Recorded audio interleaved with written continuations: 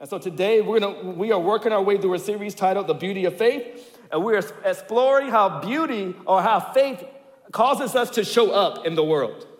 And it should cause us to show up in beautiful ways. And so this week, I was reading this theologian and philosopher. His name is Dallas Willard. And he gives just some really good definitions to these. It just gives you some good clarity. He defines beauty in this way. He says, beauty is God's goodness made manifest to the senses. And I was like, man, that is so helpful to think about beauty. Beauty is God's goodness made manifest. We're able to observe it, right? Made manifest to the senses. And so what that means for us is that when Christians show up in the world in faith, the result should be that the people all around us see God's goodness in us. So what should happen is the people around us should say, hey, I can't see God, but I see his beauty. I see his goodness in the way that you live. So that's my hope. James is trying to get us there. And so we're going to read James chapter 3, verses 13 through 18. So let's do this. Let's stand together out of reverence to God's word as I read it. So James 3, chapter 13 through 18. Here it is. It says, who is wise and understanding among you? By his good conduct, let him show his works in the meekness of wisdom. But if you have bitter jealousy and selfish ambition in your hearts, do not boast and be false to the truth. This is not a wisdom that comes down from above, but is earthly, unspiritual, demonic. For where jealousy and selfish ambition exist, there will be disorder in every vile practice. But the wisdom from above is first pure, then peaceable, gentle, open to reason, full of good mercy and good fruits, impartial and sincere. And a harvest of righteousness is sown in peace by those who make peace. And this is the word of God. You may be seated. So let's take a moment. Let's pray, and let's dive in. Let's pray together. Father, help us to hear your word today as a word directly from you to us. Help us not to sit beneath your word and to figure out a way to get from underneath it and to think, oh, that doesn't apply to me. Help us not to make excuses today to not obey your word. Help us not to sit in this sermon thinking that this is a word for somebody else. But God, help us to hear it. Help us to respond to it in faith and obedience. We need you to do what only you can do today. We need for you to save. We need for you to grant wisdom. We need it. And I pray these things in the name of Jesus. If you agree, say amen, amen. Y'all, so listen, y'all, I was so frustrated. I was so frustrated. One of the reasons why is because I had just moved. First of all, I hate moving. We all do. And I don't know if you know this, but to rent in Arlington, Virginia often feels like you're resigned to move every single year, right? And honestly, I want to shout out many of you in Arlington who have helped us move every single time we move. Like my family, before we recently purchased our place, we moved like 6 times in 7 years. And some of y'all were on the other side of the dresser every single time. And so I appreciate you guys.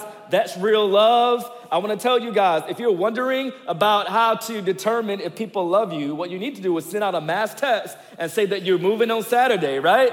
And the people that show up, those are the people that love you, because nobody likes moving, right? Nobody likes moving. I don't like moving, and I don't just like moving. I don't dislike moving just because of the boxes and the packing. I don't really care about that. I don't like moving because all of the stuff that you got to update as a result of your move. Yeah, I got an amen there, right? Nobody enjoys moving. And so here's the thing, man. On this particular frustrating day, I'm going to take you back. I'm just trying to get home. I don't know how to get home from where I am. And so I open up my phone, right? I open up Maps. I hit the little icon that has the house on it that says home. And I'm just driving. I'm about my merry way, eager to get home. It's dark outside. And I realized something when I get 5 minutes away from what the map says is my destination. Y'all, I was so frustrated. The GPS said that I was 5 minutes from home, but in that moment, I realized I was much farther away from home. Why is that? I had never updated home on Maps in my phone. So instead of being 5 minutes from home, I was actually 35 minutes from home. It was taking me to my old address rather than my new one. In other words, the guidance system that was leading me in that moment was calibrated to my past rather than my present. The reason why I said that is because James is writing to a people who are having a similar experience. These are people who have experienced persecution. They were dispersed, and then they are gathered together. These people who have been sent away from home because of persecution, they're gathered together as the people of God. All of these people would claim that, hey, I have a relationship with Jesus Christ. I worship him. He's been good to me. And yet this community of faith, they seem to navigate their day-to-day life, even though they claim to worship Jesus.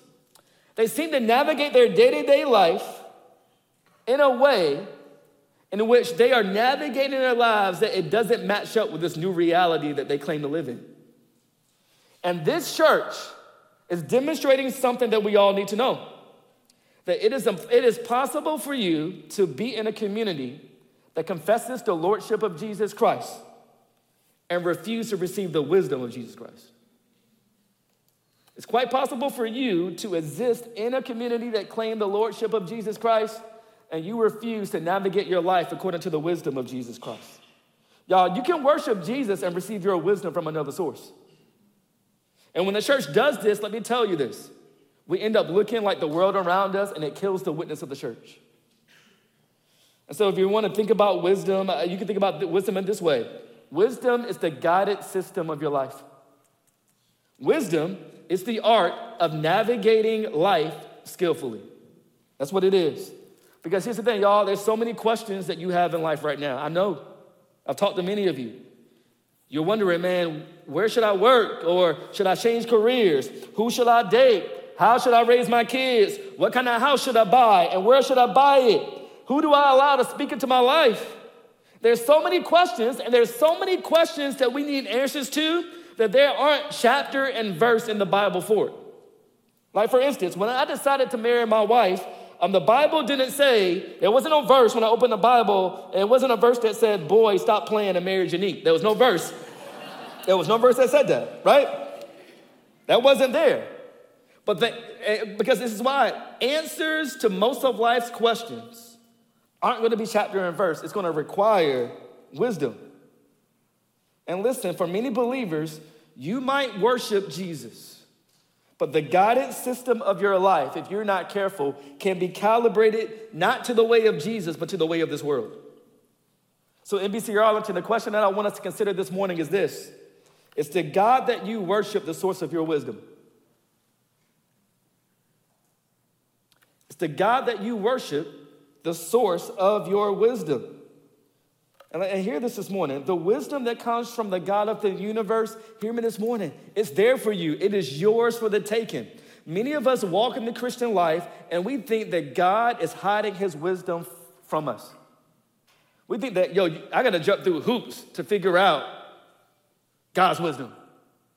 I got to do all this stuff to pull God's arm to give me just a breadcrumb of what he wants me to do. But that's not who God is. The Bible describes God in many places like a shepherd. He's not trying to hide his will for you. He's not playing keep away with his will. And the question we need to answer before we are able to receive his will is this. Are we willing to receive it? Are we willing to be led by God? And so this passage actually helps us see two kinds of wisdom. And I pray that it will help you determine what kind of wisdom has formed the navigational system of your life right now where you sit. And so let's walk through this text together. Let's look at verses 13 and 14. It says this. It says, who is wise and understanding among you? By his good conduct, let him show his works in the meekness of wisdom. But if you have bitter jealousy and selfish ambition in your hearts, do not boast and be false to the truth. And so right here, James is simply asking a question. He's saying, listen, who are the wise people among you? Who are the people who have learned to navigate life skillfully among you? And how do you know that? And so we'll come back to verse 13 a little later on, but I want us to start in verse 14 because in verse 14, he zeroes in on a kind of person who can't say that they've received wisdom from God. So I want us to acknowledge that first. So he says in verse 14, he says, if you have bitter jealousy and selfish ambition in your hearts, do not boast and be false to the truth. So here's the thing. This is helpful for you to determine what wisdom forms the navigational system of your life, what guides your decision making. And here it is. He's saying something important. You know what wisdom guides your life by the force behind it. I'll say it again. You are able to know where the wisdom that you're using in your life is from only when you look at the motivational force that drives the pursuit of that wisdom. And so here he's saying this. He's saying you cannot claim to possess the wisdom that God gives if you have a heart motivated by bitter jealousy and selfish ambition. If you have a heart motivated, if all of your decisions are motivated by bitter jealousy and selfish ambition, you can't claim to be operating your life according to the wisdom of God. But here's the issue. The only way that our world motivates us is through bitter jealousy and selfish ambition. Like, think about those two things. Bitter jealousy, and some of your versions, if you got NIV, it says envy, similar things. These are all hearts that are consumed with anger and pity because somebody else has what you desperately want. And so it's a heart that sees the success of other people, and instead of being happy for them, you are in despair that they have it. You see people that have the looks that you do, or the job that you want, or the personality that you really want, or the relationships, or the esteem, or the marriage, or the life that you want, and you can't stand it, and you can't stand them either. That's bitter jealousy. And it calls it bitter because this jealousy, this regard for yourself, it colors all the rest of your relationships too. Bitter jealousy, a heart grabbed by that. And it also says selfish ambition. Interesting thing about the term selfish ambition is that is the only place in which that term is used in the whole New Testament. That term is actually a term that Aristotle used, and it's a term in which Aristotle used it to describe political partisanship. And I love that Aristotle used that term to describe political partisanship because we know all about that in DC, right? Like, we just went through a political cycle. I was watching the TV with my wife. I was watching a television show. Commercials came on, and it was 6 commercials back to back to back to back. And every single commercial was trying to say, if my opponent enters the office, the worst days of America are ahead. So vote for me, right? And we see in D.C. this mentality of politicians being willing to say whatever they got to say, do whatever they got to do so that you'll vote for them. And I love that picture, and I get it. Yo, politicians, man, you gotta distance yourself from your opponent. I get all that. But here's the thing. That kind of mentality has no place in the body of Jesus Christ. Like, there's no competition in us. There's no putting each other down. And so when you think about those two things, bitter jealousy and selfish ambition have as their aim the elevation of the self at all costs. That's the heart behind it. So when you think about people who have a heart consumed by bitter jealousy and selfish ambition, every decision that they make is run through a decision-making calculus, a decision-making matrix, and that decision-making matrix sounds like me. How can I elevate myself? How can I glorify myself? How can I get more than what I currently have? And what the scriptures are trying to tell us is that this is counterfeit wisdom. This is no way to navigate your life. So I'm going to give you a definition real quick. Counterfeit wisdom is the art of skillfully navigating life for the benefit of yourself. Counterfeit wisdom is the art of skillfully navigating life for the benefit of yourself. Eric, are you telling me that, listen, I should never think about myself when I make a decision? I'm not saying that. But for most of us, we only think about ourselves. We only think about ourselves. So my question is this how you navigate life? Is your first thought whenever you make a decision, how does this benefit me? Look at verse 15. It describes this wisdom, and it says, this is not wisdom that comes down from above, but it is earthly, spiritual, and demonic. I want you to catch something.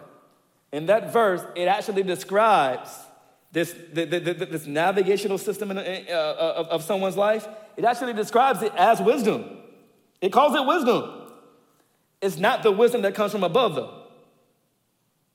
And this helps us actually see something. Hear me out.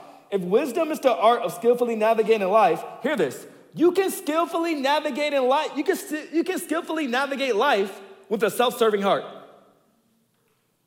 Y'all, when you skillfully navigate life, only trying to serve yourself, it seems wise until you zoom out a bit. So I'm gonna give you an example.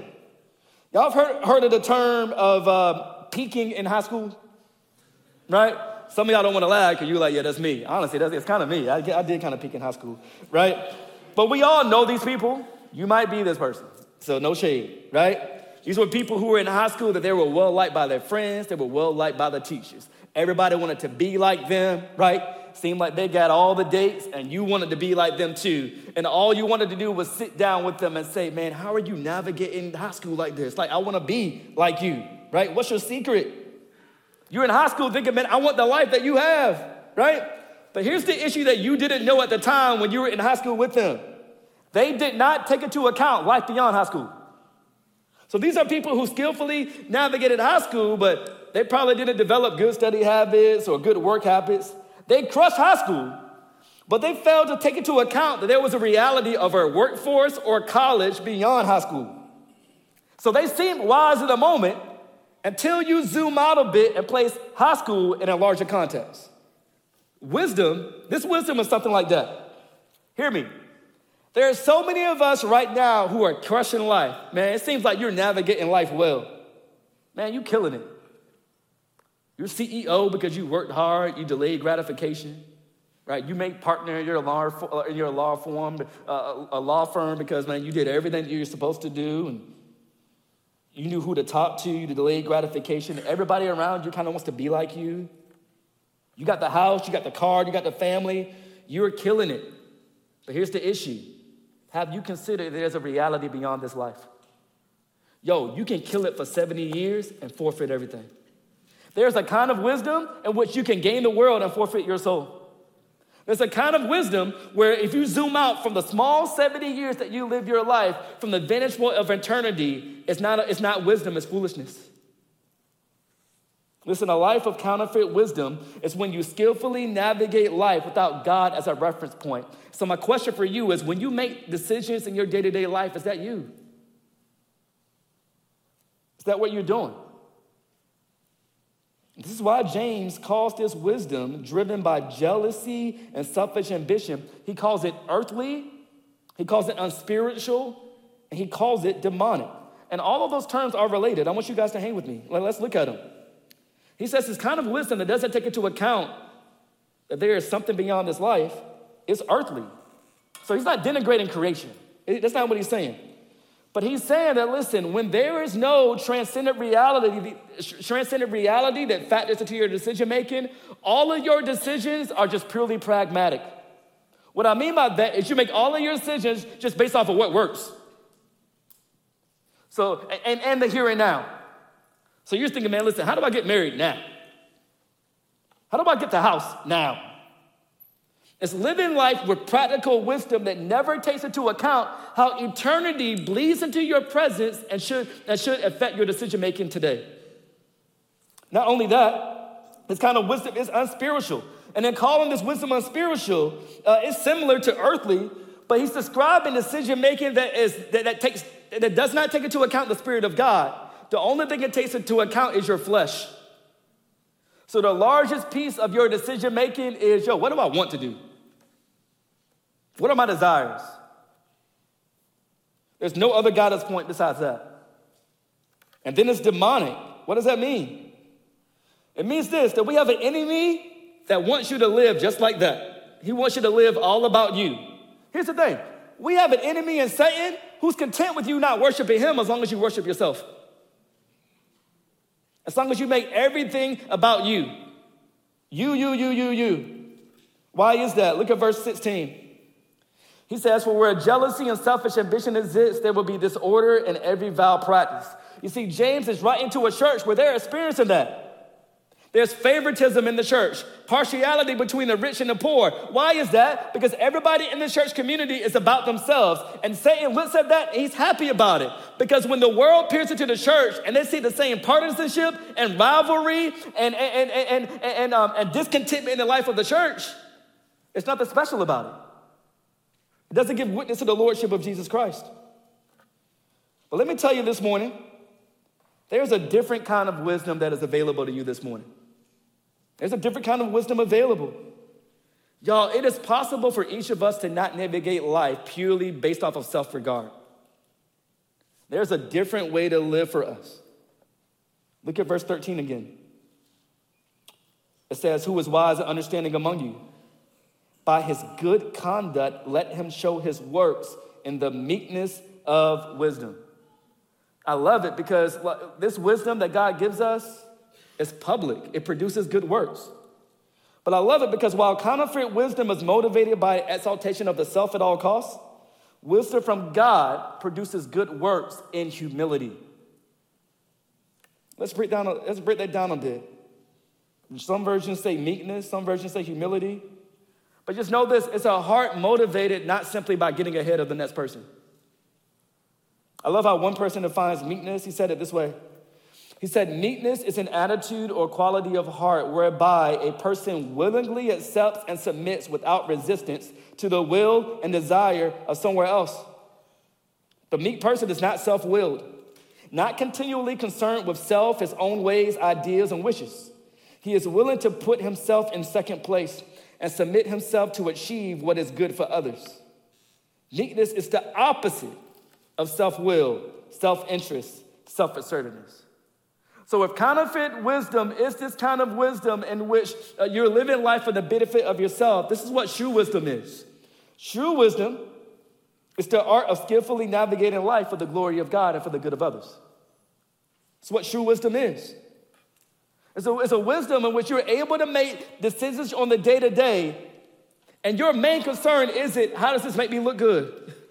Your main concern is, how do I get what I want out of this? But you can have a heart that is free to live for the glory of God and for the good of other people. And we see the fruit of this kind of wisdom in verse 17. See, counterfeit wisdom produced disorder in every vile practice. But this verse says that true wisdom produces a community with people like this. I don't know about you. I want this kind of community. Verse 17, it says, the wisdom from above is first pure, then peaceable, gentle, open to reason, full of mercy and good fruits, impartial and sincere. I love it. When you are walking in accordance to the wisdom of God, it formed you into this kind of person. And I don't know about you, I want people in my life that are like this. I want people in my life that are pure, meaning this, that when I'm in conversation with them, I'm not worried about ulterior motives. They're pure. What you see is what you get. Man, I want people in my life that are peaceable, meaning that when I'm in relationship with them, I can know that they're not always trying to get one up on me. They're not concerned with elevating themselves above me. They're concerned with peace between us. I love it. Full of mercy rather than full of jealousy. These are people that when I'm down, they're not trying to kick me because they were jealous of me anyway. They're full of mercy. They want to see me win. I love impartial. In the church community, we said this a couple of weeks ago, partiality would kill a church community. Because a church community that's always trying to saddle up to people who seem important, to people that everybody else likes anyway. They're jostling for positions of authority and positions of power, all because you're insecure about yourself. Somebody who's impartial doesn't walk into their church group sizing people up, wondering, hey, are these people worthy of me? They're not always talking to someone and looking over that person's shoulder for somebody that is more important. They're impartial. And then they're also sincere. They're not phony. They truly care about you. Man, I don't know about you. I want a community like this. And the wisdom of God actually produces, when you walk in it, it produces this kind of character in you. I don't know about you, y'all. I want to be a kind of person where I'm not worried about myself all the time. Man, you think worrying about yourself will get you the joy? It won't. It will make you miserable. It will make you miserable. Man, a community filled with people who are constantly worried about themselves. You walk into a church gathering like this, and you're thinking, who's going to greet me today? Who's going to love me today? If everybody's thinking that, you know what that's going to produce? Rivalry, anger, dissension, anxiety. So the question you might have is, okay, Eric, how do you get there? You're talking about counterfeit wisdom. You're talking about true wisdom. Man, how am I able to receive the true wisdom that comes from above? Can I tell you a way that you don't get there? Our world is not going to help you get to true wisdom. It's not. Our world, living life in this world, is not going to help you get to true wisdom. Because listen, if counterfeit wisdom is you skillfully navigating life for the benefit of yourself, you know our world, the only thing it has to offer you is yourself. Our world, its advice to you is constantly telling you to follow your heart, be you, do you, be true to yourself. Even the community that the world offers. Like you look at sitcoms with friends, all their friendship does is this. Sit around the room with you and you talk about your life and what you're currently doing to follow your heart, and y'all just talk about it. And then when you look at our world, all it has to offer you is you. And the only relief that our world can give when you pursue yourself and get to the end of that and you're miserable, the only thing that our world can offer you is distraction. So you get to the end of yourself and you're miserable pursuing your life, and all our world can offer you is social media and Netflix. Listen, you are not going to get to true wisdom by simply being formed and shaped according to the imaginary of the world. What we need is a heavenly wisdom. What we need is the gospel of Jesus Christ.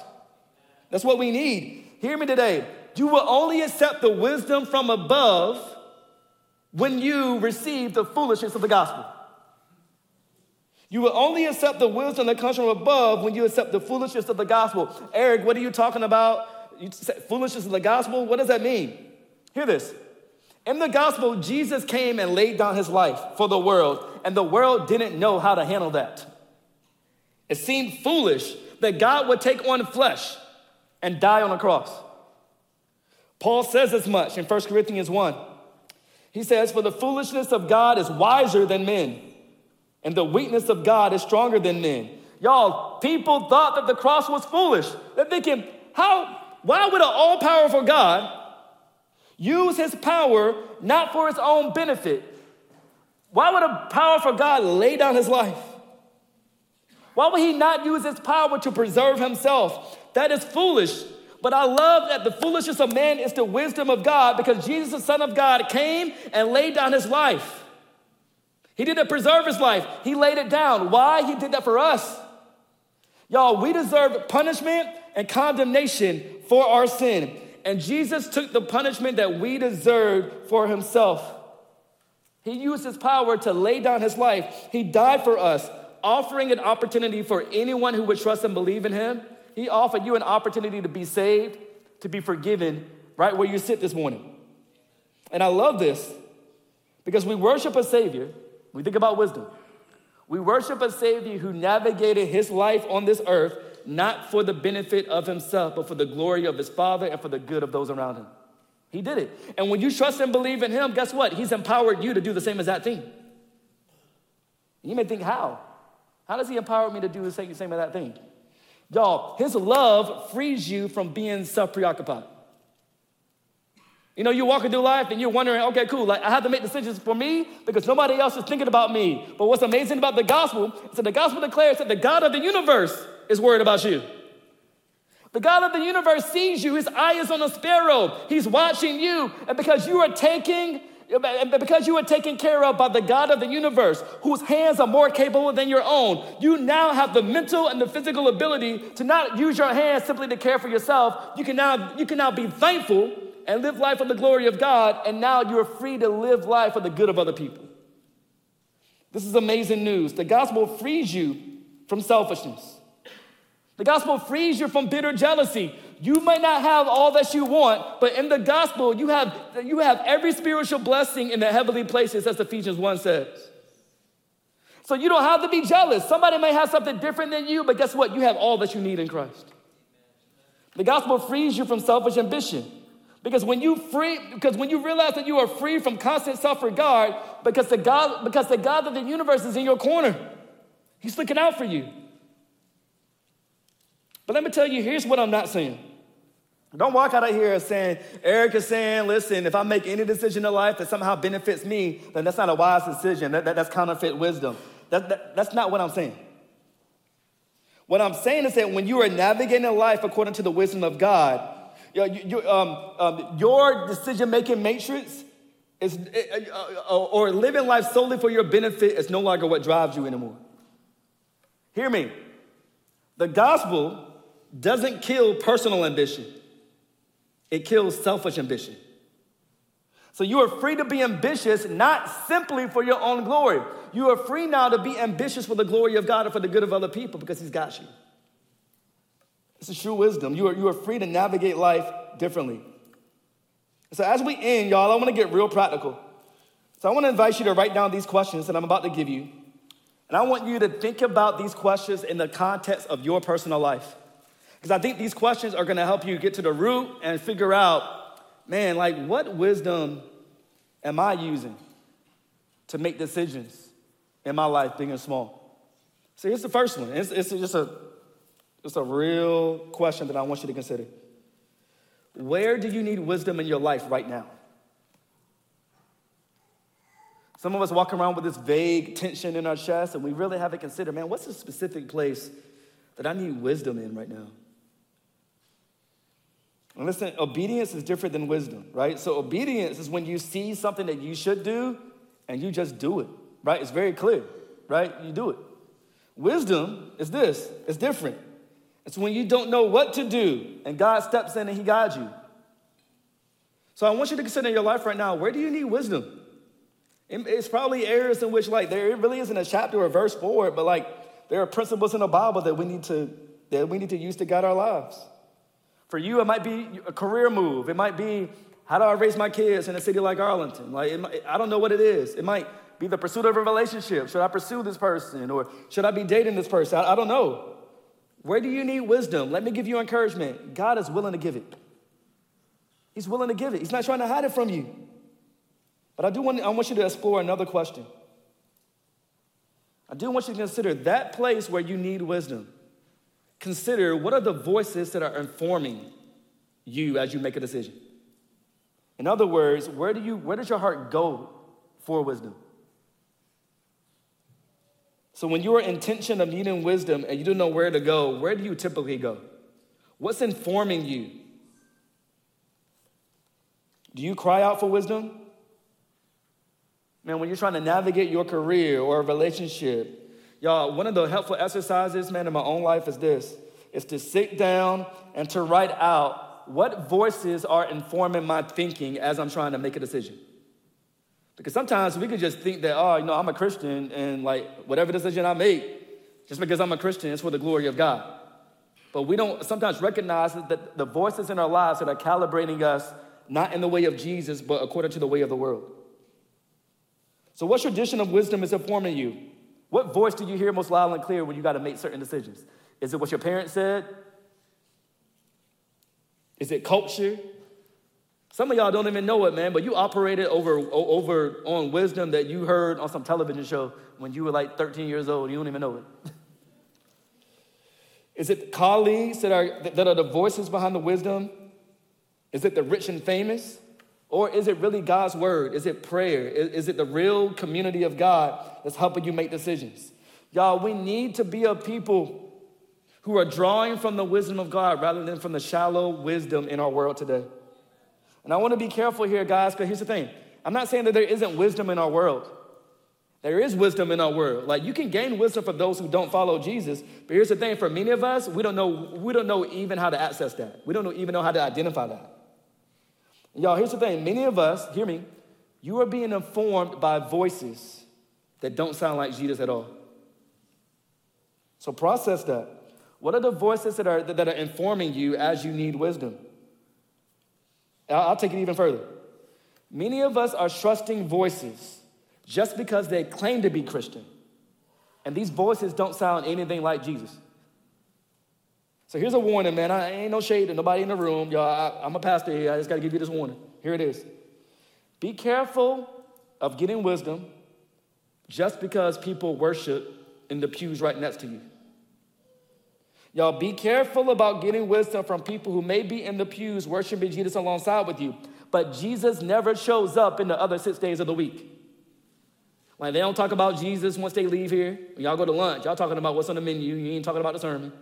When they got to make decisions, Jesus never shows up. It's all pragmatic. It's all earthly, unspiritual. It's all about the self. Because here's the issue. If Jesus doesn't show up in their decision-making, what makes you think that when you need advice their advice is going to have Jesus in it. It's not. Y'all, who are the wise people in your life? Y'all, I don't mean to go in here, but I need to help you understand this. The wise people in your life aren't necessarily the successful people in your life. Y'all, we tend to think, man, especially churches are notorious for this. Churches think just because somebody runs a business, they can run a church. But yo, when you say that, you don't know how they got to the top of their to the top of their company. They could have been practicing injustice. You don't know. Just because they make a lot of money doesn't make them wise. You don't know how they got the money. Parents, listen. Just because that parent has Ivy League educated kids doesn't make them necessarily wise. Because you don't know how that was produced. You don't know if those kids grew up in an environment of love, or you don't know if those kids grew up in an environment of harsh perfectionism driven because the parents simply wanted to live vicariously through their kids. And their kids are suffering. And you look at them like, give me your wisdom. You don't want that. You don't want it. Y'all, you need wise people in your life. Luke, you can go ahead and come back up. You need people who are going to encourage you to make decisions based off of the weighty reality of God rather than the pursuit of personal gain. So who are those people in your life? Here's my third question, and this is one that we probably never consider, but I want you to consider it because it's important. What kind of person is your wisdom making you into? Dallas Willard, again, I was reading him this week. He said this line, and I think he's right. He said, the most important thing in your life is not what you do, it's who you become. And that's what you will take into eternity.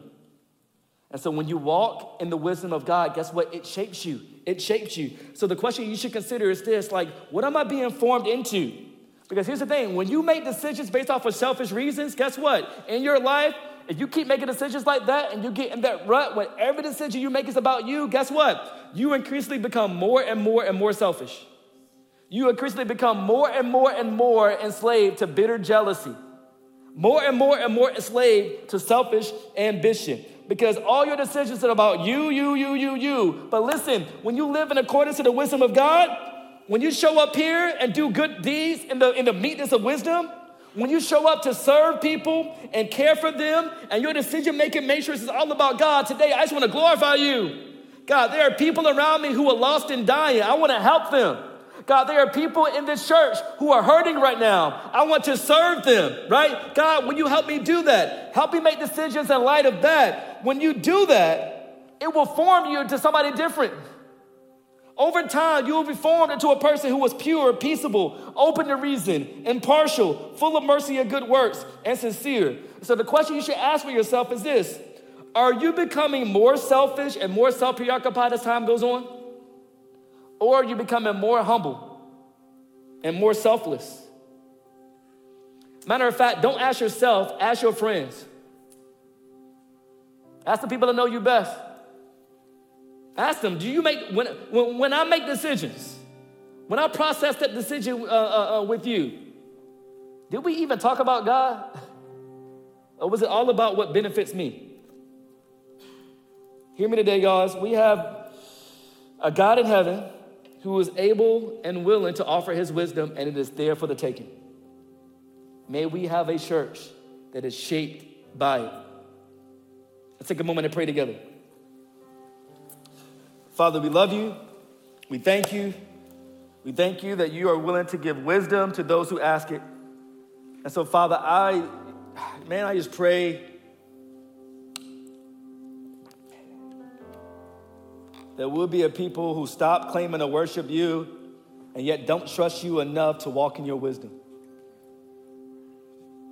It is so true that whoever loves his life will lose it. Whoever loses his life for the sake of the gospel will gain it. We think that in rejecting your wisdom that we are keeping our lives, but we're actually doing the opposite. So, Father, help us to give up. Help us to trust in you with all of our heart and not lean into our own understanding. Help us to trust in our lives to you and trust you to guide our paths. Knowing that when we give our lives to you and give our lives to the wisdom that comes from above, the result of it is not sorrow and pain. the result of that is the joy that our hearts are desperately looking for and we don't know how to get. You're willing to give it. So, Father, help us. We repent of going our own way. Help us to trust in you. And I pray these things in the name of Jesus. Amen.